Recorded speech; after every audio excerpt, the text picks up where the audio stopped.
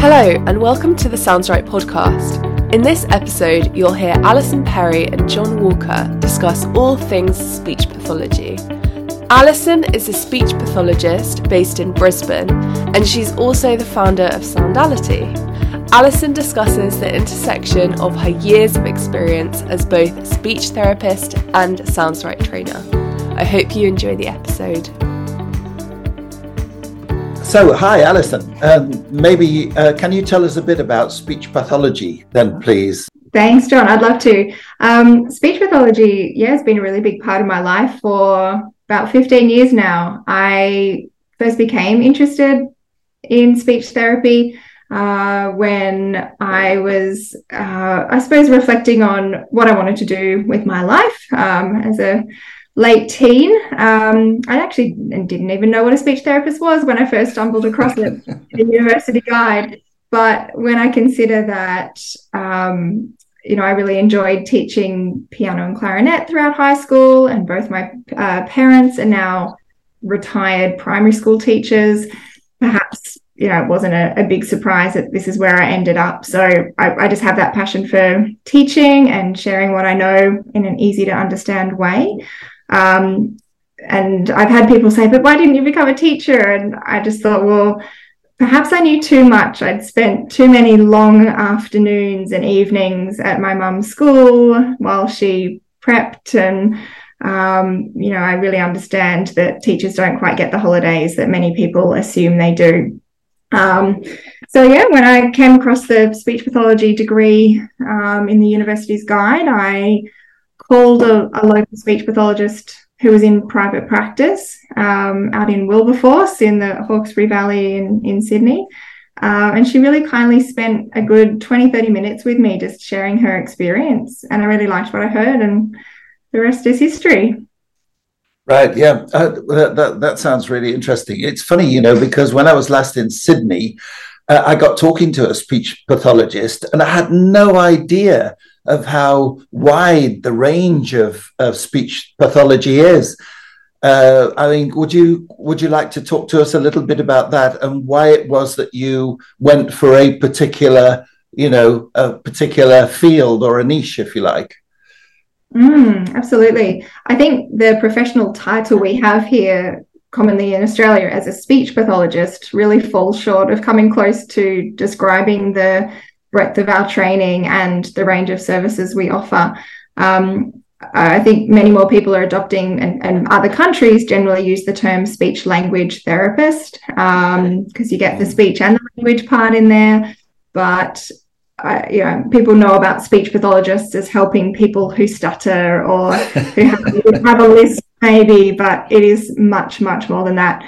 So a speech pathologist is a qualified health professional. We work with people of all ages, so really from birth to the end of life. Generally speaking, like very broadly, speech pathologists help people to communicate. And they also help people if they're having trouble eating or drinking. So this might look like supporting people when you have trouble understanding or talking with others. Of course, no surprise here, but they help people with reading and spelling, and maybe also using technology or other ways to communicate.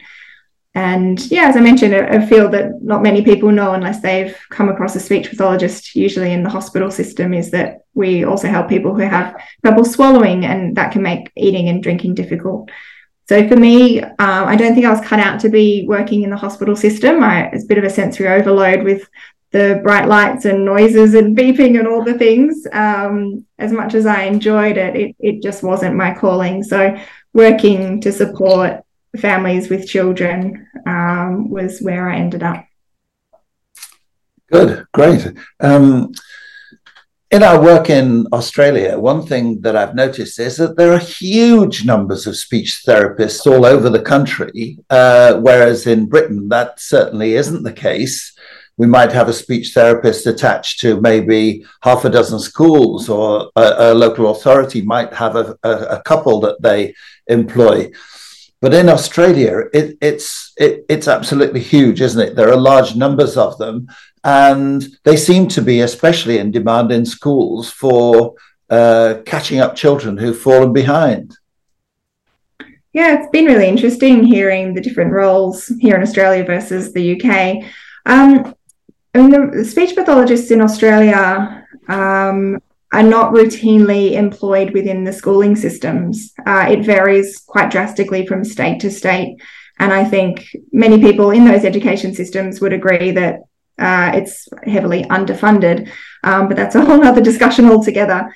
I think in part the reason that speech therapists are in such high demand in Australia for teaching children to read is, at least in part, an unfortunate reflection of how the education system leaves many students without adequate reading and spelling skills by middle and upper primary. I'm not saying this is a blanket thing, and there are significant improvements happening. The groundswell is certainly there now. But I think in the past, what I've heard from a lot of parents who've sought my services is that they've been reassured that the child just needs more time, or don't worry, they'll catch up, or just keep reading to them at home. Either that, or maybe the intervention that was provided in the school system hadn't been grounded in the science of reading. So, and what we know best about how children learn to read. So there might have been reinforced lots of guessing and looking at the picture and those kinds of strategies, which we know don't serve children well long term.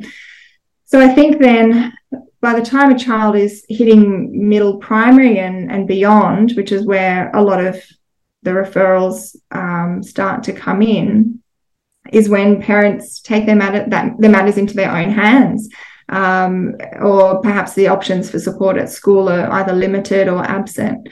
So, I mean, that's a whole other issue, but why is it that parents are seeking support from speech pathologists specifically? I think it's because, we have a really thorough understanding in the language system, a very structured, systematic way of approaching many things that we do in assessment and therapy.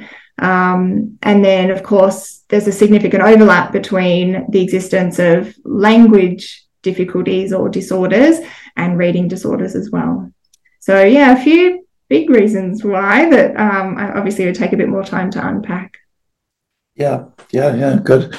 So how do you manage your two roles? Because, I know that Lara was talking about you being a Sounds Right trainer as well. How do you manage to combine the two roles?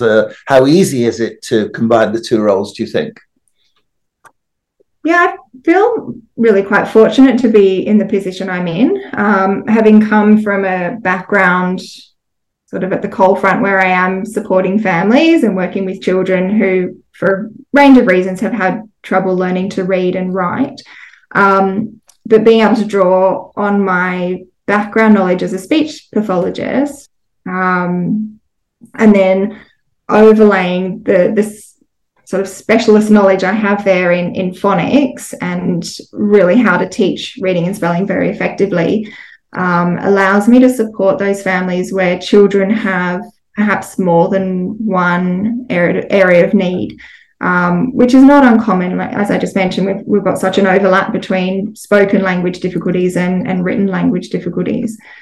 With a program like Sounds Right, when I'm using it in therapy, because it has that clear, structured approach, and I'm aware of the importance of following that with fidelity, that becomes the core of my instruction. But we can also, and I think many speech pathologists are doing this really effectively, starting to weave in those oral language or speech sound therapy goals without diluting that fidelity to instruction. It's something that ends up being extremely rewarding, and you can have very effective change in improving a student's not just their written language, but their oral language as a almost side product to that too. And then on top of that, of course, I have the absolute pleasure of being Sounds Right trainer, so being able to reach a much wider audience to share what I know works so effectively. So the fact that, each time I run a training course, I can train a group of people now with the online course from all across the world, in fact, to do what I do. Yeah. Good. Well, one thing I've been meaning to ask you, I was talking to a group of speech therapists in Australia. Do they receive any kind of formal training in how to teach reading and writing, when they're training to be therapists? That's a good question. I think it's an area that is lacking in training. And one of the main reasons pieces of evidence I have for that is the sheer number of speech pathologists who seek, professional development in a specific phonics method with sounds right training. I was studying about 15 years ago. So at the time that I did my training, there was very, very little regarding teaching reading and writing.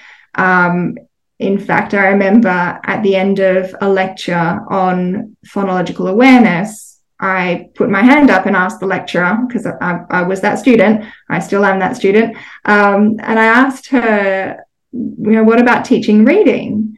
Because I felt like, book closed, we're done, subject is finished. I said, hang on, but what about teaching reading? And the response I had at the time was that was the school's responsibility, or the teacher's responsibility.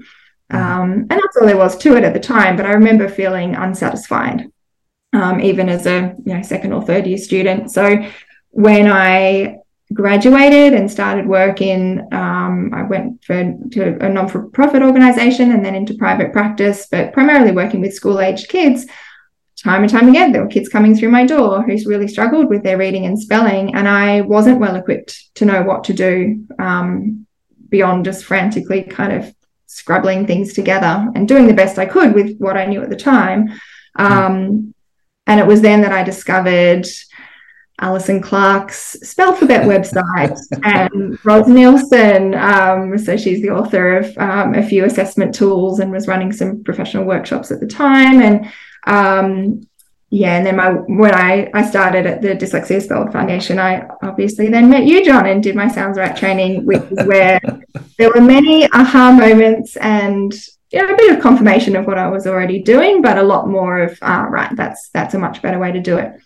From what I hear, though, things have improved in the 15 years since I trained, and more recently graduated speech pathologists are telling me that they covered the reading rope, so Scarborough's reading rope and Goff and Tumner's simple view of reading. So there are some theoretical models there that are covered, but beyond that, generally they're saying, well, they don't feel well equipped to know how to assess and treat a student with literacy learning difficulties. Yeah. Right. Yeah. Yes, it's a shame actually that because it seems to it's perfect, isn't it, to bring teachers and the knowledge of speech pathology together and combine them. And it's a pity actually that they're not given more training in actually how to teach reading and writing and the steps that you really need to follow. Yeah. There probably isn't time, actually, given all the other things that you have to cover by the sounds of things. But anyway, so one thing I did want to ask you is what would your advice be to someone who's now thinking about a career in speech pathology? What would you say to them? Oh, I'd say do it, because I love it. I love my job, and I think that's such an important thing to have. But if your mind's already set on it and you've called up that local speechy and had a bit of a yarn to them and thought, yep, that sounds a bit of all right, just to be prepared for lifelong learning. Like your undergraduate degree or your master's degree will equip you with a really good foundation, but beyond that there is so much more to learn, and things change. There's a lot more discussion at the moment around working with autistic people, and the therapies and the language around that is very different to what I was trained in 15 years ago. It's not an area I work specifically in now, but I certainly know that if I was to get back into working in that area, I would really need to scrub up my knowledge and my skills and get with the times. So be prepared for that, and seek support. You're going to learn so much from the people you work with. So I mean, the professionals you work with, but also the families that you work with. I think I've learned just as much from the families I've worked with as they've learned from me over the years. And I think, really encouraging people to seek support. There are so many avenues for formal and informal, paid and unpaid professional development and networking with sort of like-minded speech pathologists. So draw on that, because I think the potential for burnout is real, like many helping professionals. We've got to be careful and kind to ourselves, but it can be a really rewarding and a career with such longevity if you set yourself up for success as much as you can. Yeah. No, that seems to chime very nicely, actually, with this conversation I was having with a speechie in Australia not long ago, and I was saying, well, what are you doing now, and where do you hope your career is going to go next? And she said, well, the next thing I'm looking forward to is to working with really young children. And I was really surprised to hear this. You see, I mean, since then, I've found out that, of course, that is an area in which speech pathologists work. And after 2 or 3 years doing that, she might actually change again to helping people who've had strokes or helping people to learn to speak again. So I was really quite amazed by all this. And it sounds to be quite an exciting profession if you choose to, enhance your knowledge all the time, I suppose. Yeah. And be prepared to be vulnerable and not start new, but I think dive deep and be brave and shake things up a bit. Yeah. I mean, when I started teaching, of course, it was easy to move. I trained as a primary and a secondary teacher, so I've always found it really easy to move between the two areas. Of course, these days, you can't do that so easily. If you train as a secondary teacher, you can't really move to primary very easily, and vice versa as well. But I've always found it incredibly rewarding to learn from so many people right across the field, Okay, so one question I have for you is, I'm sure we all have these moments, but do you have a crowning moment in all the years of experience that you've had working with children, which you could tell us about? I love this question. I mean, as I said, I'm fortunate to find my job really rewarding, and it's hard to choose just one. I have in my email inbox a little folder that is thank you notes, and I tuck them aside, as I remember my mum telling me that she did as well, from thank you notes from parents. So, but I continue to come back to one particular young man I worked with more recently, actually. I'll use a pseudonym because his mum might actually end up listening. It's a boy who I met when he was in grade 3, so as an 8-year-old, and his sort of case notes were that he's an autistic boy, diagnosed with ADHD, and a few months before we met had been diagnosed by a clinical neuropsychologist as having an intellectual impairment as well. He had a history of lots of therapies from a young age, a very supportive family environment. So particularly his mother, really spent a lot of time understanding how to support him at home and following up with, the suggested strategies and home practice and all of that. So when we met a few years ago, he didn't have any functional reading or spelling. At school, he'd been getting some small group support and was slowly starting to develop some letter sound knowledge. He could recognize a few high frequency words, but beyond that, that's kind of where his skills ended. And so we started Sounds Right from the very beginning. And I was really found it, I mean, not just with this family, but with all my families, I think it's so important to explain why we're doing what we're doing and giving the family not just the tools, but that understanding for why and how to support their kids at home as well. So yeah, this boy's mother was always really active in our sessions, and very involved in providing home practice from the start. So I think that's part of the success story. But after a few terms of therapy, and just it was good fun. I always looked forward to our sessions. And after a few terms of therapy, they had a trip down to Sydney, and were walking around Darling Harbour in the evening, and there was some sort of light show where there were lights projected up onto the buildings around the harbour. And I'm pretty sure it was on the Opera House. And this boy walking with his family said, Mum, what does lift mean? Well, why does it say lift? I'm pretty sure this is the word, but it was a CVCC word. And she went, lift, and it was maybe the name of the festival or whatever it was. But she turned to the older brother who hadn't had difficulties learning to read and said, did you just tell him what it was?